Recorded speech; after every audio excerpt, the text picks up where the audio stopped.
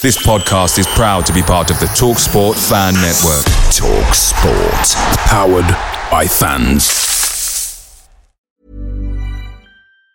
And there it is, that's as good as it gets on this stage. Nissan Townstar EV strikes again. It's an unstoppable van, unstoppable. Just fantastic. You can actually see the ProPilot technology in action. Effortless parallel parking. It moves with all the confidence that comes with a 5-year warranty. And with a bench full of all-star van experts, there's real strength in depth here. That's all-star quality. Search Nissan Townstar EV and visit your local all-star van centre to see for yourself. Terms and conditions apply. 5 years or 100,000 miles, whichever comes first. ProPilot is an advanced driver assist technology. Driver's responsibility to stay alert, drive safely, and control vehicle at all times. Get up to 30% off wedding jewelry at BlueNile.com and remember the joy of your wedding day forever. Blue Nile offers everything from diamond and lab-grown diamond wedding bands to classic pearls, earrings you can design yourself, even gorgeous sapphire pieces for your something blue. Whatever you choose, Blue Nile's pieces are all graded for excellence, for a lasting memento as brilliant as the love that inspired it. Right now, get up to 30% off at BlueNile.com. BlueNile.com. We don't want to do a podcast talking about Wigan because people will just take off their Beats headphones and throw them against the wall or something in rage. Yeah, I think there's about 4,500 people who took the effort to go to Wigan who either never want to go there again or never want to talk about it again. Even though beers are around £2 a pint. And I had a very nice pie. Hats off to Mo. Great tip off there. Apparently Wigan's famous for pies. Oh, yeah. Well, bang on the money. So I had a meat and potato pie, which was the highlight of the day. This is how you know when football's going wrong, is when people start clinching onto the memories of a pie they had or something. I know, yeah. Desperate, isn't it? Yeah, I think it's best not to mention Wigan in this podcast. No, it was that bad. I don't want to talk about it. I don't want to think about it. When I go home late at night, this is a song that I really like to sing right now, so I'll play it for you. It's called My Old Man.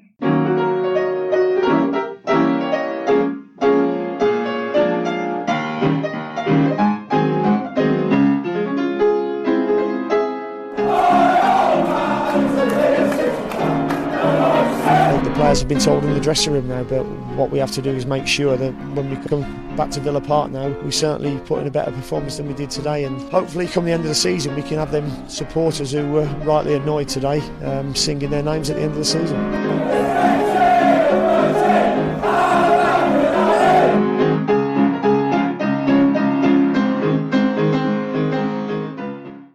Welcome to the My Old Man Said podcast. I'm David Michael, the editor of myoldmansaid.com.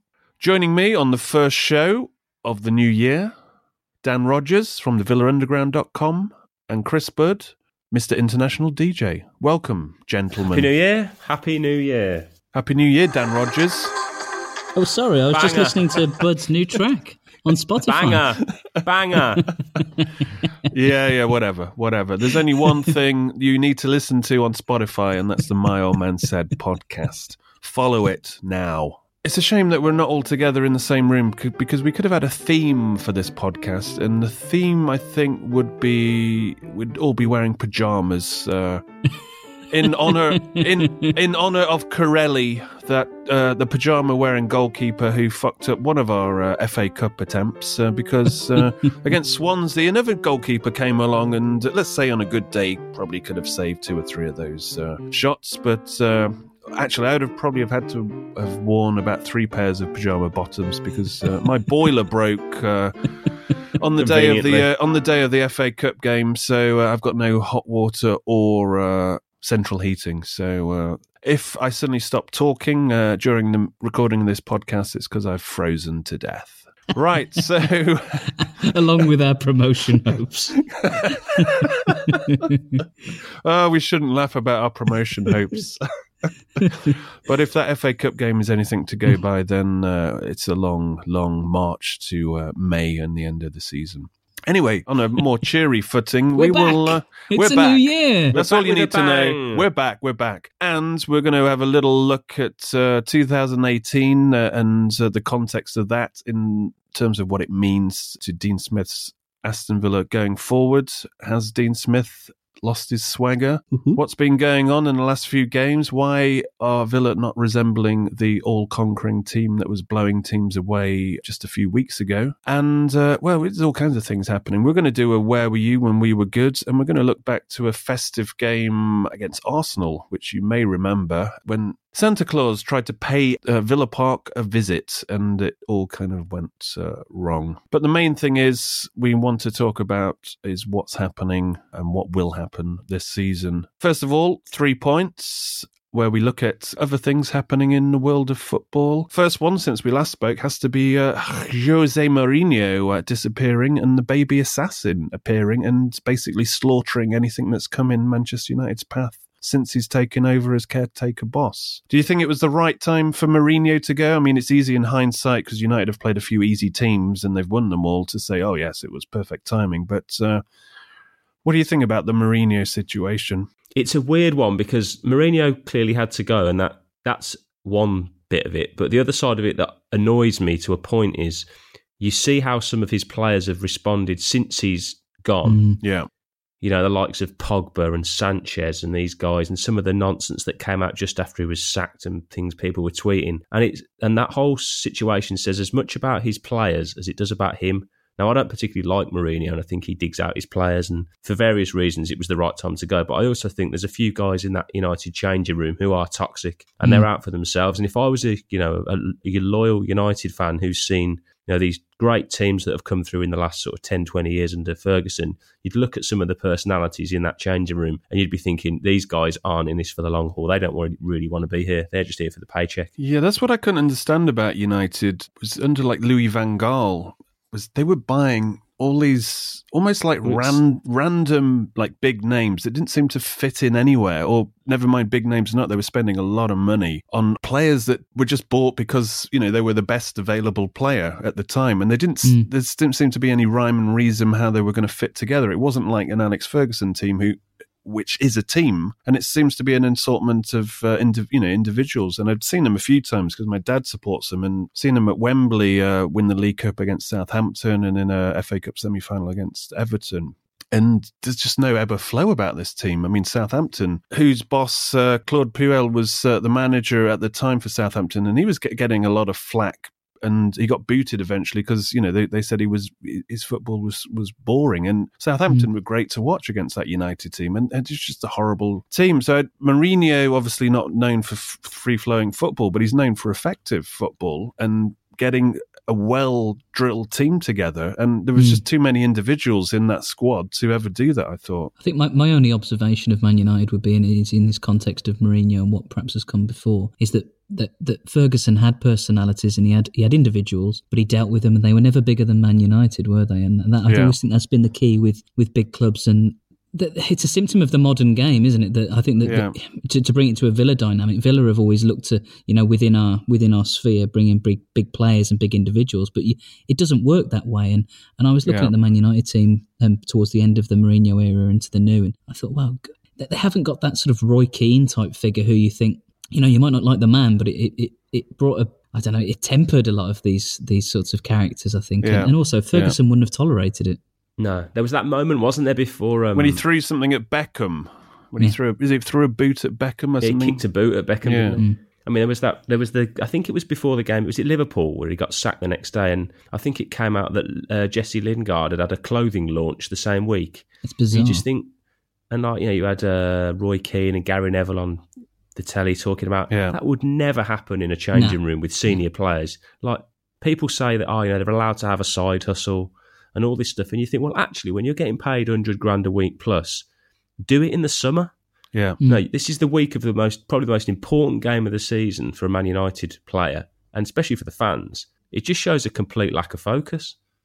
Anyway, let's move on to point number 2. Although there could be something in turning this into a Manchester United podcast, because we'd have a shitload of global reach, David, listeners. So we'll think about that. Anyway, there's a lot of marketing potential, isn't that right, bud? Oh yes. It's a nice new track, Square One, available on Spotify right now. Featuring Jose Mourinho. Point number 2, Chris, you talk us through this one. Yeah, so point number 2 is the in quote-unquote magic of the FA Cup. Obviously, TV pulled the TV schedule all over the place this weekend for the... were there only about 3 o'clock kickoffs on the Saturday, which, third round weekend is traditionally the Saturday at 3 o'clock, and there were Friday night games, there's a Monday night game, there's all Saturday the evening, Saturday lunchtime, well, Sunday at 2. There was loads at 12:30. Yeah, really the weird. The Blues were out of the FA Cup before Villa kicked a ball. Standard. I mean, Villa actually turned, I mean, I've written about this on the site, but Villa turned down I think BBC Wales offered to screen the game, and obviously that would have moved to Sunday. I mean, nominal fee, I don't know, circa 50,000, whatever. That's why they obviously turned it down, to give them a chance to actually get people back to Villa Park to entice them, but obviously that didn't actually pan out too well. But in terms of the magic of the Cup, I mean, there was a couple of things that was funny. I don't know if you saw the team sheet for Newport versus Leicester. Obviously, Newport turned over Leicester with Christian Fuchs on it, spelt Fuck, which was quite amusing. And in terms even of more amusing when Leicester lost. Well, exactly. And probably in terms of magic moments of the FA Cup, I think that Will Evans, Chesterfield's Will Evans, the defender, managed to score a 95th minute equaliser for Chesterfield against Ebbsfleet, and then they gave away a penalty. Keeper gets sent off, and then he went in goal and saved the penalty as well. This all happened in injury time. So I mean, that's something. It's one of those moments where you kind of realise, well, that's actually why I still like football, because crazy stuff like that happens. A bit of giant killing. Obviously, Barnett put a shift in against Sheffield United. Oldham beat Fulham. But are giant killings real giant killings anymore? Because I don't think they're surprises anymore. I don't. You think about like a second, a sort of a reserve team Premier League side going to a pokey ground on a crap pitch. You think, well, yeah, they're probably going to get turned over. Newport looked at that team sheet of fringe Leicester players and just thought, who the fuck are these guys? Never heard of them. Suddenly the fear factor's out the window, and they know they can turn these over. And this is is what's happening. I mean, I think, Cardiff went to Gillingham. I think you probably could have picked that one. I think there was Ipswich went to Accrington. You probably could have guessed that would have been a defeat for Ipswich as well. Swansea went to Villa Park. You could have probably picked that one as well. I mean, that was the first one I circled, to be honest. Point number 3, Dan Rogers. Oh, yes, the transfer window is back. It is the glorious, never-ending cycle of clickbait lies from everything from local press to the villaunderground.com. And already we've had Courtney House. It's a guy who's only got 6 appearances at Wolves in 18 months. Central defender. And we're almost going, we need any defender. Get him in. Has he got a leg? He's got half a leg. Get him in. And, we've recalled Steer from Charlton. We've obviously got Elphick back from Hull. Have you noticed now how these players coming back are almost presented by the marketing department as new signings? Like Tommy Elphick even went to the extent of giving him a whole interview as well. Oh, yeah. Which kind of shows we're a bit desperate, because these players initially went out because they weren't good enough to get in the team. Well, I think Elphick's perhaps the one who... I mean, I've got nothing against Elphick, but never have I. He shouldn't have gone in the first place. He should never have gone in the first place, but I think that what we would hopefully all agree is that we should have strengthened at centre-half anyway, and then if we're going to move him on, not shoot ourselves in the foot as we did. Because essentially what we've left ourselves is we're scrabbling around now, bringing back an Elphick, and to his credit, he's done well at Hull from all the reports that I've read and from the bits and pieces that we've seen. But it sort of puts us back to where we were when we got relegated from the Premier League. He was our first signing. Yeah. And for me, he's a good, solid pro. I don't think he's got any pace whatsoever. And does he improve us? I think it tells you how bad our defence is. But in terms of just summarising, to close off the transfer links, it's a real mishmash already that we're being linked to players like Doucouré, who's out in Spain and hasn't featured at all for Levante this season. Marmite players like Neil Maupay, who obviously at Brentford, this was the guy who got a retrospective, I think, 3-match ban for stamping on John McGinn. Yeah. But is the Championship's leading goal scorer and has got, I think, 6 or 7 assists. Tammy Abraham is a joint top scorer on 16. Well, there we are. So Wolves is new striker. I mean, Villa's current top goal scorer. But one thing about Tammy Abraham, just to go back to that clickbait, there was a story out I think it was just before the game kicked off against Swansea. I think it was the Express that had said, BT Sport had said this, that Aston Villa at half-time will announce what's going to happen to Tammy Abraham. And you think, who? Why? What universe? And they said, and it's not going to be good news. And you think, well, what universe does a football club, get, say, 30,000 in, and, the game's not going so well, and they go, half time. Hang on. This does sound like something Aston Villa would do, in fairness to the Express. Yeah, okay, yeah. So, apart from Aston Villa, what club would announce, like, we're going to give you some bad news at half-time on the tannoys? This is bullshit. As soon as I read that, I thought, this is a bullshit story, and this sums up the level of discourse that we're operating now, where anything flies. And, I mean, fair enough if the whole world had half a brain and they go, that's bullshit. I'm calling it. I'm not going to spread it, but if people spread the sun like it's like it's Hansard or something. It's just not, is it? It's piece of shit. Oh yeah, justice to the Hillsborough guys, and you shouldn't buy the Sun. And then the next week they're spreading it like it's Hansard, or it's just it's just insane. And they don't realise that as soon as if you click something, go, this is a lot of bollocks. You're playing into the Sun's hands. You just don't touch that shit.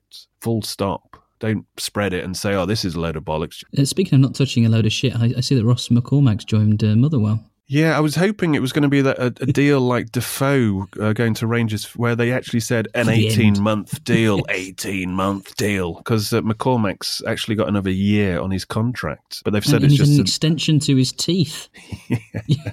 He's definitely got the LA smile, hasn't he? Yeah, those pearly whites. I don't know what's happening in Australia, but I think must have got him done there, because I think he only played 5 games in his last loan spell. So probably spent most of the time at, what do they call it? It's not dentitions, it's like aesthetics, isn't it? Anyway, moving on to the show. First of all, shout out to the patrons that signed up over the Christmas period, and just before that, Paolo Good, Linval Meller, Erlend Borstein, Jonas Kohler, Isaac O'Connor, Andy Williams, Mike Cooper, Lewis Radford, and Paul Egan. Please do follow suit and support the show by becoming a My Old Man Said patron. Go to myoldmansaid.com and click on the patron option. And please do support us in 2019. We want to take this show on to different levels. Moving on to the show. Right, let's take the starting point as where Villa stands now, their current position, assessing the impact of Dean Smith thus far, and what's got to happen in the next few weeks during the transfer window, or in terms of getting people back from injury for Villa to have any chance of kicking off again. And what are the limits of our aspirations? Now, from a starting point when Dean Smith took over, you looked ahead and you thought fixtures he's essentially playing the top half of the league, where Bruce had the pleasure of playing all the lower half teams and fucked that up. So it's going to be a tough one. But if Villa were to have any chance of promotion, you can't just keep making excuses all the time. He had to roll his sleeves up and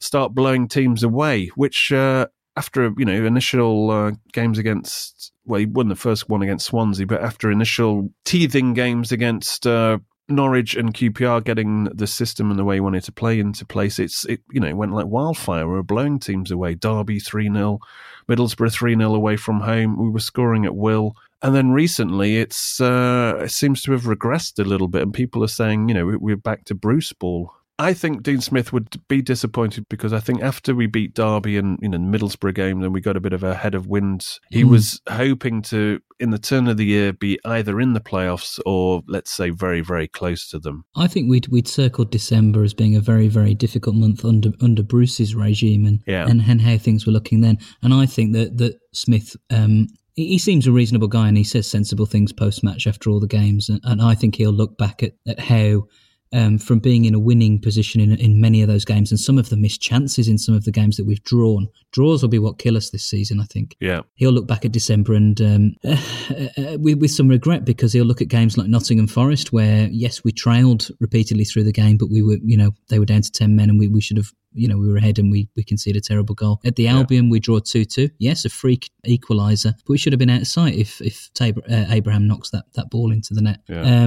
Places like going to Preston and being ahead I think if we, like you say, if we still have that momentum and that gelling about us, we go and put a performance in like we did at Derby, and it's no brainer and it's a no problem. These things combined put pressure on the upcoming fixtures for me, and that's the winnable fixtures, by the way. But I think that we are in that unenviable position of having to chase the playoffs, and we found ourselves in this position before, and it's a tall order because you've got to. We're into a mix of fixtures where you've got to win consecutively 3, 4, 5 games, and we haven't done that yet. Because interestingly, you said winnable fixtures there, and I think that's immediately what Dean Smith did instill into this team, and also potential outlook for Villa supporters. Is he turned every game into a potentially winnable fixture? He described it as an obsession, didn't he? After Blues, winning every game is an obsession. Going to Derby and beating them 3-0 in a game that if we got beat there, we would have just shrugged our shoulders and gone, well, they're a good team. They'll absolutely. be there. And then Middlesbrough, I mean, I thought that would be one of the hardest fixtures of the season, and we just beat them without fluttering an eyelid. Is that the right expression? Yeah, well. It'll work for this. And then the Baggies game, we should have won. And he was still chasing automatics, and he still speaks about it. But the cold light of day was we needed to beat Leeds. And being at that game, the first half was a surreal half because we were 2-0 up and it was happy days. But Leeds, as I said to the person sitting next to me at half time, I said, we're going to need 3. And Leeds I think we all tweeted it, didn't we? Something similar. Yeah, and Leeds are very much alive in this. I mean, they were better than us, to put it this way, and we were 2-0 up. Yeah, but we had so many chances to kill. We had a couple. Let's say I'm getting excited there. We had a couple of decent chances to kill them off and get that third goal, and we wouldn't have lost that game. And I think if we scored, Codger blazes over. There's. If we scored 3 goals without reply, we would have won that game because that would have broken their backs. But in that game, I saw one team that will get automatic promotion, and that was Leeds. I mean, one thing I've seen over the Christmas period, and we've been saying this in every show since about August, is that there is still no standout team in the division. I just named one team that's going to get automatic, so I'm classing them as a standout team. I think they've been the standout team that we've seen at Villa Park. I think that they are ripe they will find themselves like they were at Villa Park 2-0 down, and I think other teams will hold on to that 2-0 win against them. Yeah. Agreed. I think Leeds they're very similar to Villa in a way in that they offer a lot going forward, but at the back, we've discussed before, I thought before we played Middlesbrough were the only good team with the back 4, and I stood by that until that game, and Middlesbrough have looked reasonably solid since, but I've looked at Leeds, Norwich, Villa, the Baggies have been leaking goals, Forest have been leaking goals, are above us, Derby have.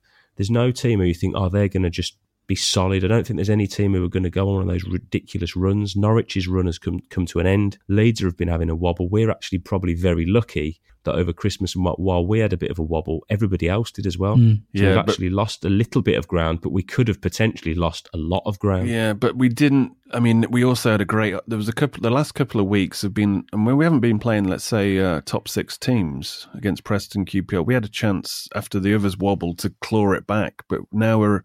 5 points of playoffs is a lot more than I expected, let's say, after we beat Middlesbrough 3-0. Do you think it's our game management that you look at games like the Preston game where we managed to draw, where, it's so hard to get in front and you've got that valuable away win. The QPR game at Villa Park was, it was the scene of lots and lots of time wasting and I don't know, disruption, if you like, from QPR. But they hit us on the break. It wasn't complicated. They did their homework on us, and we don't. I don't want to highlight individuals, but they worked out they could get in behind the fullbacks, and they targeted Hutton mercilessly in that game. But I mean, all you got to do is cast your mind back to the game at Loftus Road, where they did exactly the same. They destroyed us on the counter attack. Exactly, and that's the disappointing thing that both those games fall in the Dean Smith era, and this isn't the murmurings of discontent. I want to be very clear, but on that point. But both those defeats fall in the Dean Smith era. But I think I didn't think it was a very good QPR team. I don't think it was a particularly innovative approach. They brought Steve McLaren, for God's sake, and I wonder whether if we'd have played QPR on the day of the Albion, when we went to the Hawthorns and we played fantastically well. Admittedly, we drew there, but with that verve and that tempo, and We really have missed Grealish, and I've said in the last couple of weeks, it's shocked me actually how we don't seem to have that like for like swapping, and it's really hurt us. And I thought someone like El Ghazi could fill that gap, but Balassi, El Ghazi, Hourihane. I'm looking at this team and I'm thinking, well, yes, of course you want Grealish. Smith is now getting him in positions and telling him, where to play that actually fulfills the potential prophecy of Jack Grealish. So obviously it's a blow, but then you look at the talent we've got and you think, well, El Ghazi is a player that just needs a kick up the backside. Balassi, I don't think we've seen the best of Balassi yet. Hourihane, is he somebody who just has fleeting moments of greatness? He obviously can finish. He can obviously deliver a ball as well. But surely he can do something. Lansbury, for God's sake, why doesn't he do what he did at Forest? And you also think of the fact that every team that's ever got promoted from the Championship hasn't had Jack Grealish in their team. You think we've got enough to cover this. For me, a fully fit, fully firing Grealish was the difference to actually clawing back and getting automatic promotion. Without him, with his, if he's off missing for a couple of months, 1 month, 2 months, I'm thinking, okay, we've got enough to get in the playoffs here. I think the difference has been that without Grealish, that we scored that third goal with Grealish. And I think it's also a symptom of our absolutely woeful defensive record. Until that's addressed, you're going nowhere. Yeah. I said it at the start of the season in an article where I just said the undoing of Steve Bruce, and the reason he's going to get sacked this season is because of the goalkeeper and defence. Because I'd seen enough in the first game of Nyland and the first game of that clown who was brought in to be his number 2.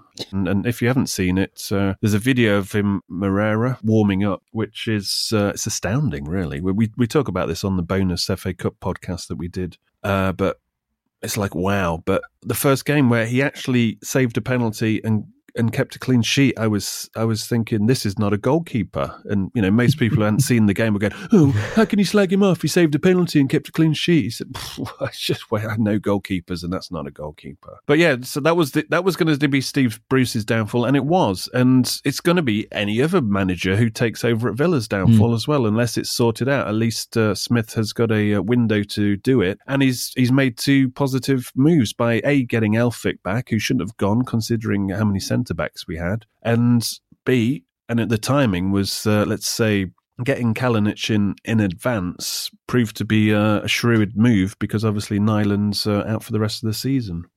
Let's just hope that Kalinic improves on his performance against Swansea, though.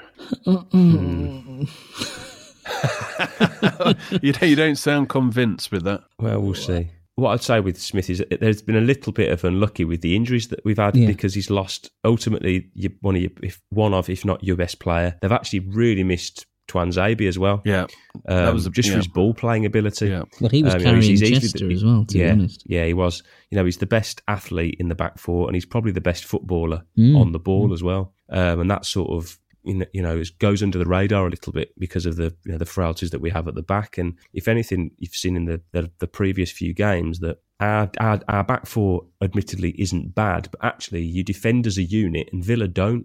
Our back four gets very, very criminally exposed because the guys in the middle of the park, you kind of have McGinn doing 3 people's defensive work. For all of Hourihane's great passing ability, and I think he plays that deep role well, and he can start things off, and as you said, he's got a great set piece and he can nick a goal, but I just don't see him having that nasty streak that you need to protect a back four that McGinn can have. And when you've got someone like Grealish in the middle, or other guys that want to get forward, especially when you've got the likes of El Ghazi and Balassi who aren't going to track back, what should be a 5-man midfield when you're defending almost becomes a 2-man midfield. And they just get run all over. You're onto our back four before you've, got started. And, QPR did it. Leeds did it embarrassingly so. Swansea did it in the cup game. Preston managed to do it. It seems to be the same thing, that the back four can't defend, and we can't seem to defend as a unit either. Let me throw something out at you.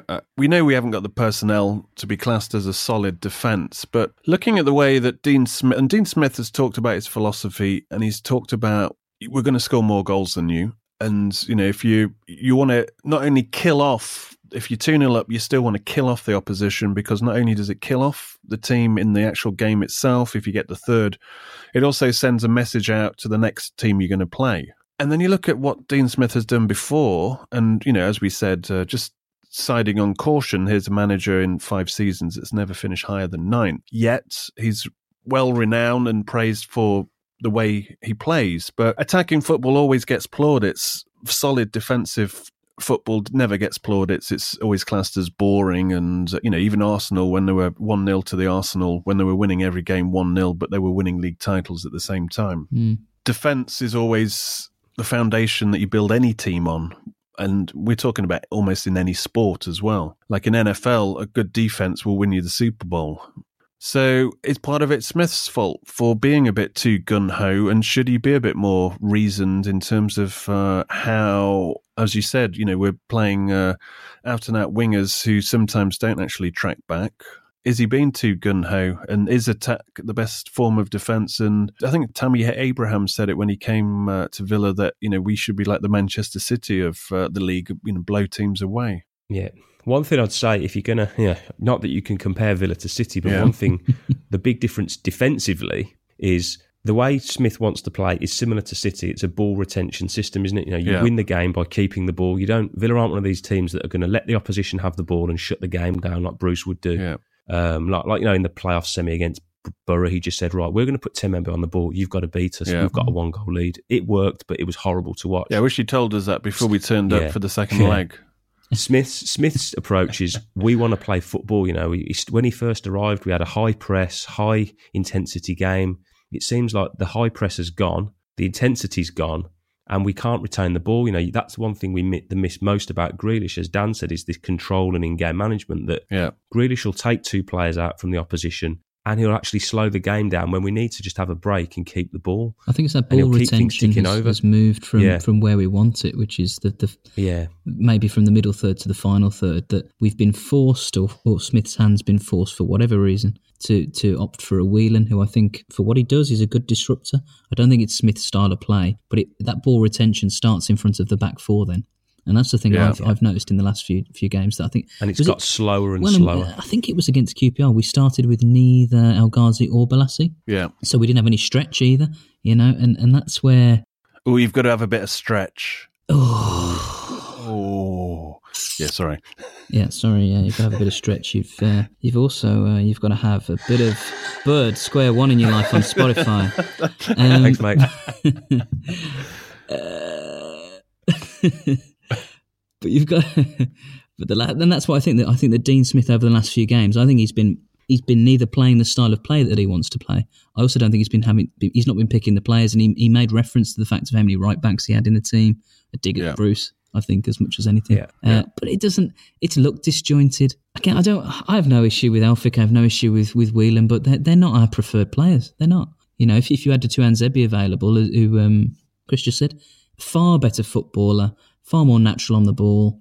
We're starting to adapt to that style of play that Smith wants us to adopt. You know, it was more natural, and the loss of Grealish does link into this a lot, because if you're out balls a Whelan or a Grealish, it's a completely different proposition, I think. I mean, Grealish obviously, because of his dribbling, would commit opposition players and obviously free up space for our own players and his teammates. I think El Ghazi and Balassi also are, you know, let's say, are pretty good dribblers, and they can hold the ball up and commit defenders, but I don't really see them, let's say, stepping up to compensate for Grealish, because, as I said earlier on, that Grealish is out. Okay, it's taken one of the diamonds out of your team, but when you look across, the players are actually fighting for positions, because they're not all playing every game. There's enough talent there. I mean, Balassi's, wages and transfer fees way beyond anything that Grealish been subjected to so far. But I mean, obviously Balassi's coming off from a serious one-season injury, but still, should we be expecting more from him at this moment in time?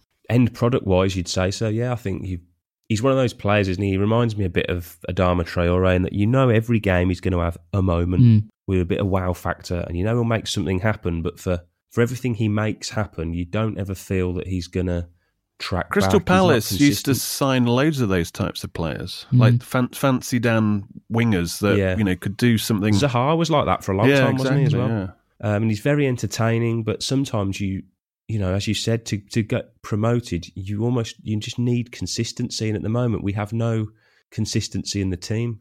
there's too many people who'll have a good game one week and a bad game the next. And unfortunately, over the festive season, there were too many people had bad games at the same time and dips in form and fitness, and it's all kind of happened at once for them. And, the flip side, I think, being that once everybody's back fit and firing, we've still got a good enough team that can more than likely be in the top 6. I think, to be brutally honest, top 2 is gone. Yeah. I think losing to Leeds was probably the final nail in that coffin, because I don't see us going on the kind of run that Fulham went on last year. You mentioned off air about a crazy statistic about our defence, which you should obviously mention now, which really sums up what's gone wrong, really. We've officially now conceded more goals than we did in the whole of last season, and it's only, early January, which is a joke in itself. I mean, that's relegation form defensively. Yeah.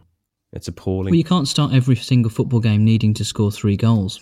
That's the thing. And I think that, what that creates is, and you were talking about how 1-0s can be perceived as boring, but it automatically makes you 1-0s. You know you're going to concede at some point. You look at recent games and look how QPR played. QPR didn't play a high press. They didn't have long periods of control over the game, but they knew they'd get chances. Yeah. And I'm a huge fan of Abraham, but I do think he needs 2 or 3 chances a game sometimes. We saw against Swansea in the FA Cup. Hogan, he had 2 great chances in the first half. I think he only had about 7 touches overall, but he didn't put them away. And we do seem to get punished for that. And I think just to link into some of the impact of losing players and the impact upon those that remain, I think that McGinn can't do that whole centre midfield role on his own. It feels like he's having to do 3 people's jobs sometimes. Yeah. It's just an observation. And just to sort of defend El Ghazi to a degree, and I don't think he's been fantastic the last couple of weeks by any means, but I think he's complementary. I think of how he played alongside Grealish at the Hawthorns. They were devastating together, and I think that's where players like your Balassis and El Ghazis, like you say, but Balassi will put in a fantastic ball. I don't think half the time he knows what he's going to do, but he's got that propensity, as like a Traore. I think he's a far better player. Grealish used to be considered a luxury player, and he's evolved into, as we saw under Bruce, he became more of a box-to-box man, and he was getting stuck in. But he's now come on considerably, Grealish has. So that's the facts. So are Balassi and El Ghazi now luxury players? And I think that's what they are at the moment. And one of them actually needs to evolve into something more than that to really compensate for Grealish's absence. I think you can afford in a game for one of them to be not a passenger, but a bit of a luxury in a game. But when they both aren't doing their duty, one has to put a shift in defensively if the other one isn't. But there's the amount of times you'll see Balassi like shirking away from tackles and sort of, just looking disinterested until the ball comes to him. And both of those guys, they want to play facing the goal and running with the ball. And some of that comes down, again, to our disjointed passing game. If we can get them into positions where they can run at defenders, 9 times out of 10, when you see them up against the Championship fullback, you think they've got them in their back pocket. Like they have the beating of most of what they're going to come up against, but we don't put them in the position to actually play to their strengths. You'll have El Ghazi playing with his back to goal, having like El Mohammadi launch the old Elmo ball down the line to him for a flick on. You think that can't be surely what Smith's telling them to do. Like, surely, I can't see that's how he'd want them to play. Because I remember the first game, especially that Swansea game when he first arrived, and they were so noticeably playing out from the back. Every time the keeper would knock it to the fullback and they'd play out, and all of a sudden they've started playing from back to front again. And it just comes, and because of the way we play midfield, Hourihane, Whelan, even McGinn, because he's not a big guy, they're not going to win the ball in the air, and they're not necessarily going to win the second balls off the first header. So we've almost stopped playing to our strengths, which is kind of baffling, really. That's a good point you make about the ball retention bit, because it's something I've definitely noticed the last 3 or 4 games is that we were developing a nice knack of was that we'd get the ball, we'd hold it for a period of time. We wouldn't waste it, particularly against Swansea and definitely against QPR. We'd work really hard to get the ball and then give it away so cheaply, and that was a real Bruceism for me, that we'd expend so much effort in getting that ball back, especially against the better teams. Leeds was actually a very, very good example of that if you didn't want to give the ball away cheaply, and time again we did across that game. And that's why even in the first half when we were 2-0 up against them, they had so many chances and so many opportunities to break because we were so wasteful. Yeah, Leeds were pretty shocking actually when it came to the final third, because they did everything else right. Just under Dean Smith's reign so far, and I think this table that I knocked up was before the last game, but I don't think the game actually affects it in terms of placing. We would actually be 7th, just under the games played under Dean Smith, which I think is like 14 or so. We're not in playoff form if it was just exclusively those games that made up the league table at this moment. Hull, for teams like Hull and QPR and Birmingham City have outperformed us while Dean Smith has been a manager as well. So that shows you the difference. What those we've had, like, is it 5 draws so far? Under Smith alone, yeah.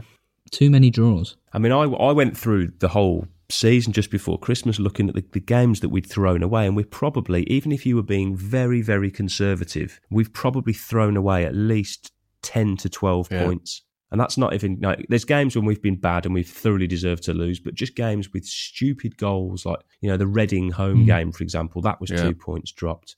Numerous other games, we should be at least 10 points better off than where we are, and not even because we were any better. And we'll look back in May, and unfortunately, I fear that we will regret our actions in August. Well, we can look September. back now and say we've only won 9 games of the 26 we've played, which, considering we're in the Championship, is that's very, very poor. And you're not going to do anything with that form. And we haven't won at home in 5 games, which hasn't happened since we were relegated. Yeah.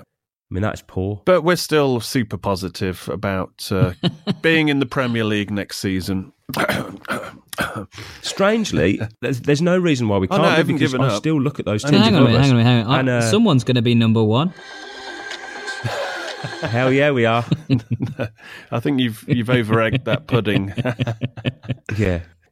I look at our side that we have now, and I think if we can get into that top 6 and go into a playoffs with inform this year, I would fancy Villa in a one-off game against any team in that division at Wembley. Well, we've seen that from just the games against Derby and Middlesbrough. Yeah. Over 2 legs, maybe we could be a bit ropey, but I think if we went into a playoff final, we'd go for it. And I don't think there'd be anyone who, if we've got a full-strength Villa going for it, I don't think there'd be a team in that division who would stop them, as we've seen. You know, Middlesbrough had the best defensive record by a mile, and they got absolutely ripped to pieces. And there it is, that's as good as it gets on this stage. Nissan Townstar EV strikes again. It's an unstoppable van, unstoppable. Look, just fantastic. You can actually see the ProPilot technology in action. Effortless parallel parking. It moves with all the confidence that comes with a 5-year warranty. And with a bench full of all-star van experts, there's real strength in depth here. That's all-star quality. Search Nissan Townstar EV and visit your local all-star van centre to see for yourself. Terms and conditions apply. 5 years or 100,000 miles, whichever comes first. ProPilot is an advanced driver assist technology. Driver's responsibility to stay alert, drive safely, and control vehicle at all times. Hey, I'm Ryan Reynolds. At Mint Mobile, we like to do the opposite of what Big Wireless does. They charge you a lot, we charge you a little. So naturally, when they announced they'd be raising their prices due to inflation, we decided to deflate our prices due to not hating you. That's right. We're cutting the price of Mint Unlimited from $30 a month to just $15 a month. Give it a try at mintmobile.com/switch. $45 up front for 3 months plus taxes and fees. Promo rate for new customers for limited time. Unlimited more than 40 gigabytes per month. Slows full terms at mintmobile.com. Get up to 30% off wedding jewelry at BlueNile.com and remember the joy of your wedding day forever. Blue Nile offers everything from diamond and lab-grown diamond wedding bands to classic pearls, earrings you can design yourself, even gorgeous sapphire pieces for your something blue. Whatever you choose, Blue Nile's pieces are all graded for excellence, for a lasting memento as brilliant as the love that inspired it. Right now, get up to 30% off at BlueNile.com. BlueNile.com. Right, time is getting on. Let's go to the where were you when you were good, and we'll consider this is still the kind of wintry time of year, even though we are past the holidays now. But we're going to look at a game that happened in December 1998. If we did a Christmas edition, we'd actually run out of time. We would have thrown this one in as a good example of a Christmas game. When Aston Villa played Arsenal in December 1998. So the title holders, Arsenal, get the game underway against the would-be champions, Aston Villa, before a capacity crowd here at Villa Park. David Seaman's kick. Right beaten to it by Ljungberg and then flicked on to Bergkamp, who tries the early shot and finds the net. So simple, so effective for Arsenal. Dennis Bergkamp is back and Arsenal have the lead. Good header. Anelka finding Bergkamp. Back again to Anelka. He's got Overmars in support. And Bergkamp's still there. And it goes back to Anelka. And Anelka's lost his man. Danger here for Villa. Pull back to Bergkamp. What a magnificent goal in first half stoppage time. Dennis Bergkamp is back with a vengeance. What a wonderful way to end the half for Arsene Wenger and Arsenal. This is Gareth Southgate. Collymore the target, and he's won it brilliantly. Henry in behind him. Still Henry. Lays it on for Joachim. Excellent Villa goal. Julian Joachim, they're back in it. Watson to Henry. And Henry took a kick at his nearest man, Vivas, then. If the referee saw that, he could be in trouble. Meantime, it's Dion Dublin. And then the shot, and Dublin's turned it in. Dion Dublin has equalised. 2 goals in 3 minutes for Aston Villa. The whole end goes absolutely crazy. And Aston Villa have come back from a 2-goal deficit. Collymore on the near post, coming in behind him is Dublin. It's a goal. Dion Dublin has scored. And Aston Villa from 2 down are 3-2 in front. Unbelievable stuff at Villa Park. And Arsene Wenger cannot believe the way his side with their defence has been swept aside here. A rare Villa win against Arsenal. Oh, those were the days when we could actually beat teams like Arsenal. I always remember when I was a kid, Tony Woodcock scoring about 5 when they demolished us 6-2. And there was always a bit of, as a kid from that traumatic experience, there was always a bit of fear factor against Arsenal. But recently we didn't. It was the first ever goal. Was it Olaf Melberg scored at the Emirates? Was that the first ever goal at the Emirates? Yeah, it was and the that first ever goal. And then the amazing, is that first game of the season as well, when we beat them 3-1 and Tony Moon scampered away from the halfway line to round the keeper and make it 3-1. And then since then, probably they've just slapped us about like a rag doll, haven't they? Especially in the FA Cup final. But this time... Oh, that was a horrible day. We don't talk about But this time, it was the game was famous. Whose idea was it to fly in Santa? I have no idea. Ironically, because Dennis Bergkamp was afraid of flying as well and would never... would go by train. The irony. And that's why Dennis was scared of flying. I don't think it was Dennis Bergkamp dressed up as Santa, though, that was parachuting into the ground. Sergeant Nigel Rogoff. Yeah, we're referring to RAF parachutist Sergeant Nigel Rogoff, who, to celebrate Christmas, parachuted into the ground. What was it part of? It was our first parachute payment, I think. From Recon Group. In advance. Like Keith Winers. Recon Group, with their time machine, went back to 1998 to put in Terminator. to issue a payment that would hopefully grow interest, so they would be able to pay off that tax bill. Almost put a down payment on 20 years later. There was a down payment on a Premier League team who were top of the table. Oh, how their investment went wrong. Well, that's our conspiracy theory. It was Recon's Terminator stroke time machine. Blame it on the I think it was shear. just a half-time display, was it not? Just to get in the... It was a stunt gone wrong. It was just a bit Christmassy. Get in the mood for Christmas. He ended up in hospital, did he not? I think he didn't. I think he break both legs, a pelvis, and it was a serious injury. He was in a bad way for a while.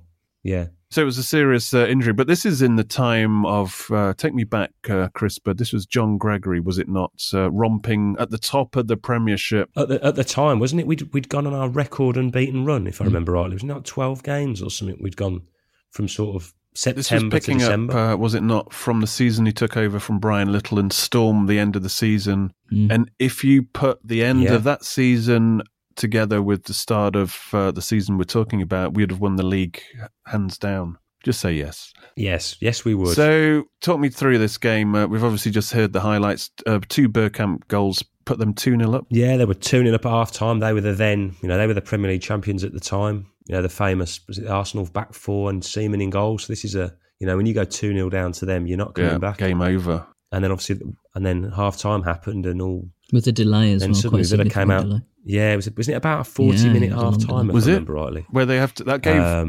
Well, they were peeling Santa off the Trinity. But it was quite famous for the otherwise composed Gareth Southgate losing his shit in the dressing room, wasn't it? For 40 minutes. Yeah. Sign of things to come. And they came out and were incredible. They were incredible for, it was probably one of, Collymore always gets remembered for the famous, Atletico Madrid goal. But as far as a performance, when I was younger, that was probably one of the ones that I remember that he absolutely battered Adams and Keown that day. They had him, Julian Joachim, Dion Dublin as a front three, and they just ran them ragged. Yeah, for it's a shame about Collymore because it's always with Collymore in terms of Aston Villa. Anyway, it's always what could have been because you just mentioned Adams and Keown there, and obviously that was that Arsenal back four. I think we mentioned them earlier on in the podcast, where Arsenal, they could win any game 1-0 against whoever they played. They were so good defensively, but the fact that Collymore, it's like boys versus men. And he could do that to any defence when he was obviously in the mood and in the groove. I think we just got the momentum, didn't we? If I remember rightly, I think Joachim pulled one back quite early in the second half, and we just got on top of them. And every time we went forward, we looked like we were going to cause them problems. We had Dublin, who at the time was probably one of, if not the form striker in the league at that moment.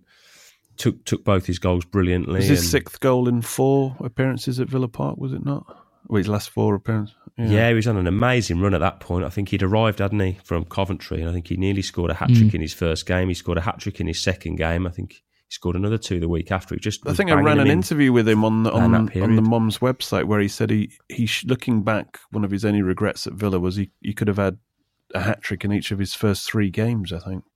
Yeah, and should have. It was just one of those crazy games at Villa that we haven't seen too many of since, where Villa come back from 2 down against a very, very good side.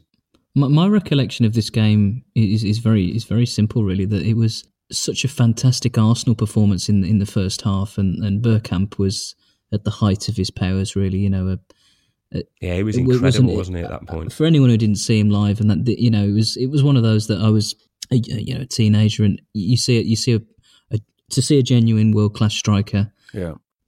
As I say, at the peak of his powers was something else. The reason I mention it is that Arsenal was so good in the first half. You're both right that it seemed completely implausible, despite how well Villa were playing generally, that it would turn around. And then in the second 45, Villa were fantastic. And there was a thing about Gregory that he had this might be very fashionable, a touch of Tim Sherwood about him. I was about to mention that, yeah. Where you just believed, didn't you? It was irrational to some greater or lesser degree. Like some cult leader.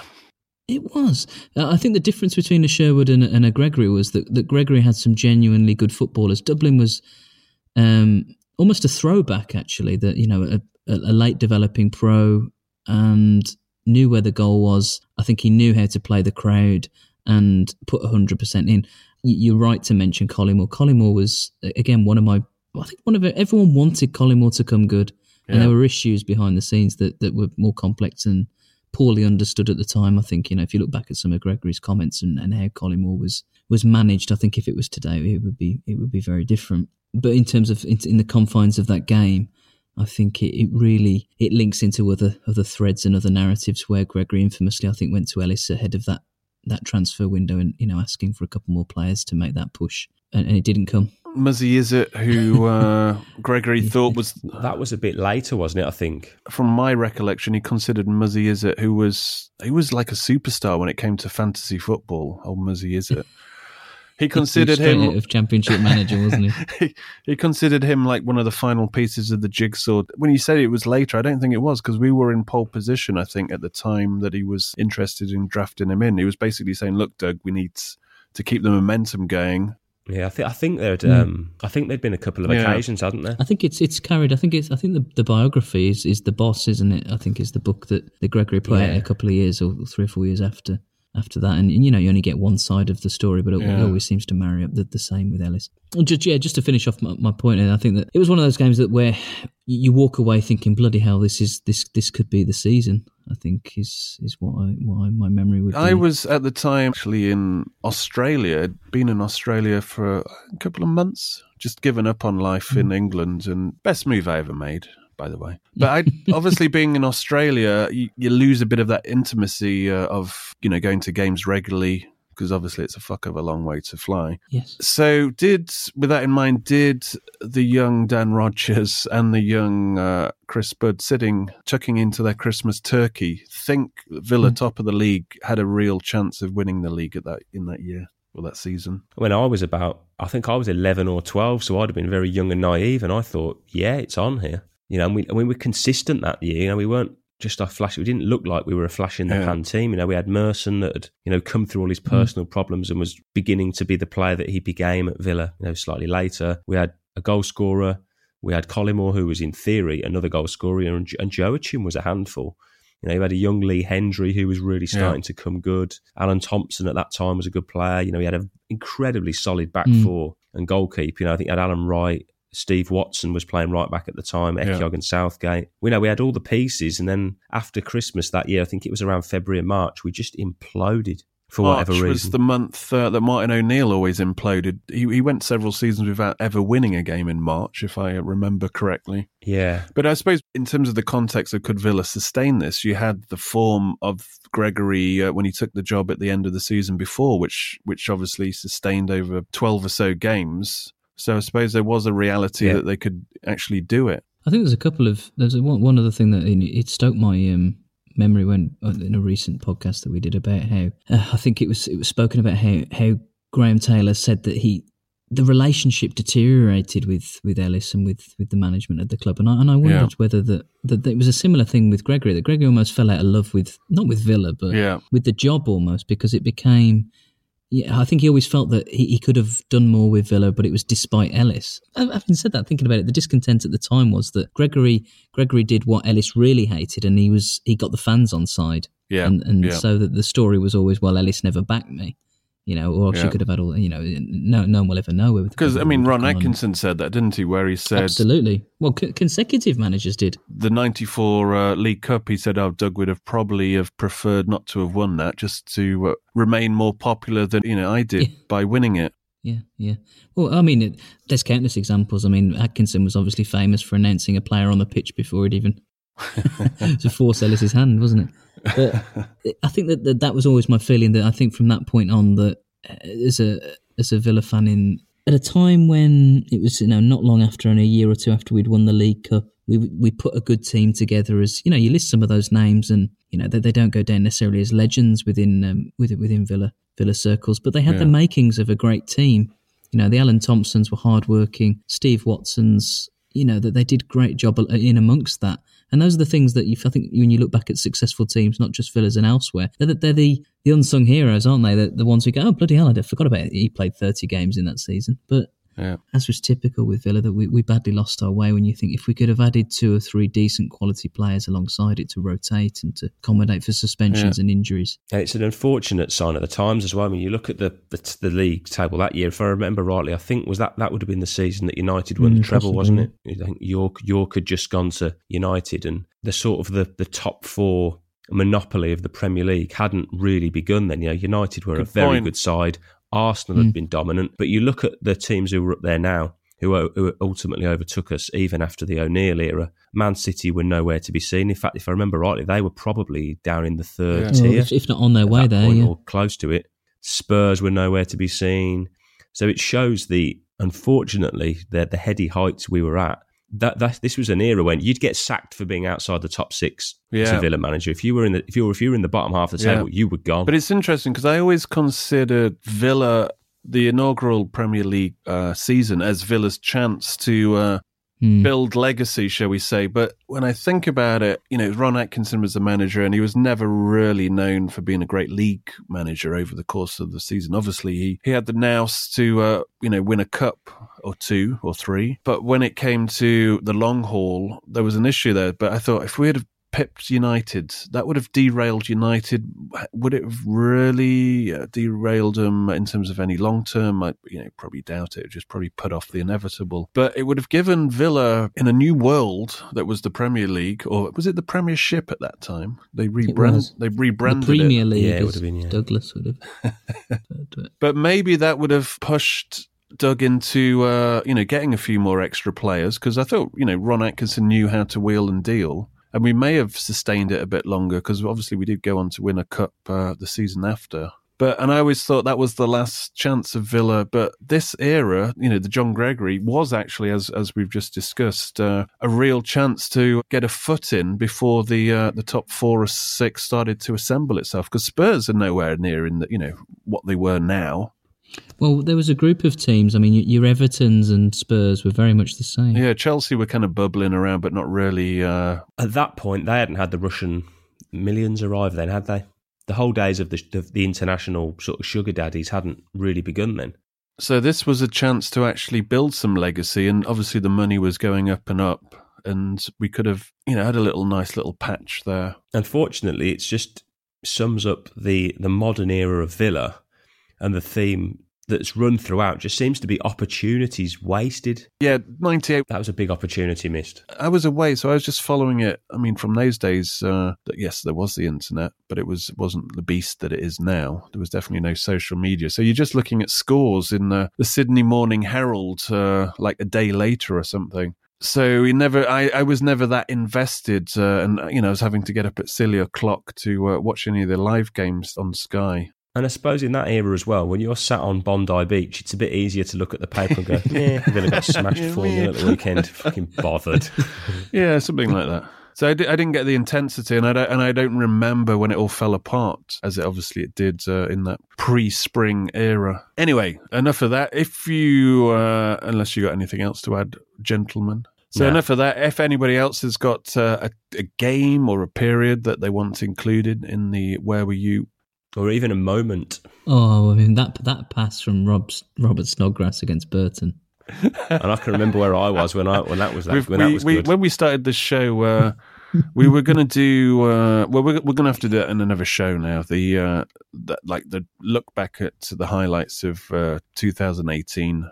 And on the Facebook page of myoldmansaid.com, facebook.com/myoldmansaid, the Facebook page, I asked for your 2018, your top 3 moments, and the usual stuff: beating Blues, Horahan's goal, McGinn's goal, Hutton's goal, cabbages, etc., etc. And somebody said Snodgrass's pass against Burton. I mean, the straws are being truly clutched at. I mean, that's the type of straw that a turtle is choking on somewhere in the South Pacific. That's how desperate.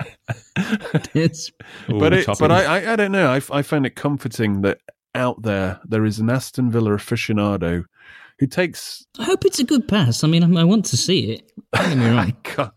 I mean, it's a worldie of a ball. Sees the beauty in a Snodgrass pass against Burton beyond anything that McGinn did against Sheffield Wednesday or Hutton did against the Blues. Or anything that Dr. Tony did for the club. That was the defining moment. I think he can really appreciate a slide rule ball. That was good. It was good to have some fresh input. But we will have to locate the full 90 minutes of that Burton game. Which one was it, by the way? I'll find it. Don't worry. There'll be a GIF somewhere. Anyway, on that note, don't forget, please do become a patron. Also, you can buy a podcast T-shirt now with the album cover on the front. So just go to myoldmansaid.com shop. We'll try to knock out a few shows now, as well as a regular bonus patron show. This one is our, would you call it reaction to the FA Cup as a whole, and also that Swansea game? Yes. I think it's our despair, really. And it's our in-depth goalkeeping analysis of Level Kalashnikov. As well as Moreira. Yeah, of course. Who can forget? Pray for Nyland. The masterclass. I thought it was really good that we sent Nyland for surgery at a clinic that required improvement under the category of surgery. Yeah. Right. Until next time, it's goodbye from me and it's goodbye from them. Ta-ra. Goodbye. My old man said.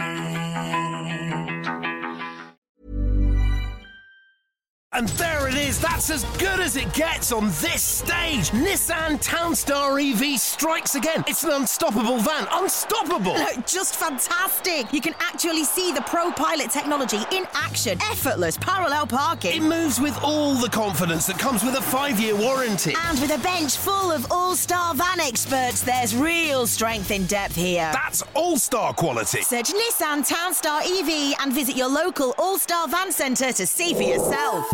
Terms and conditions apply. 5 years or 100,000 miles, whichever comes first. ProPilot is an advanced driver assist technology. Driver's responsibility to stay alert, drive safely, and control vehicle at all times. Give them a gift they'll never forget, because they'll still have it years later. American Giant makes clothes that just keep getting better with age. Like their iconic full-zip hoodie that's designed to last for decades, because a gift they'll wear for years is a gift that keeps on giving. So be a gift-giving giant this holiday season at American-Giant.com and get 20% off your first order when you use code GratefulAG23. That's 20% off your first order at American-Giant.com, code GratefulAG23. This podcast is proud to be part of the TalkSport Fan Network. TalkSport. Powered by fans.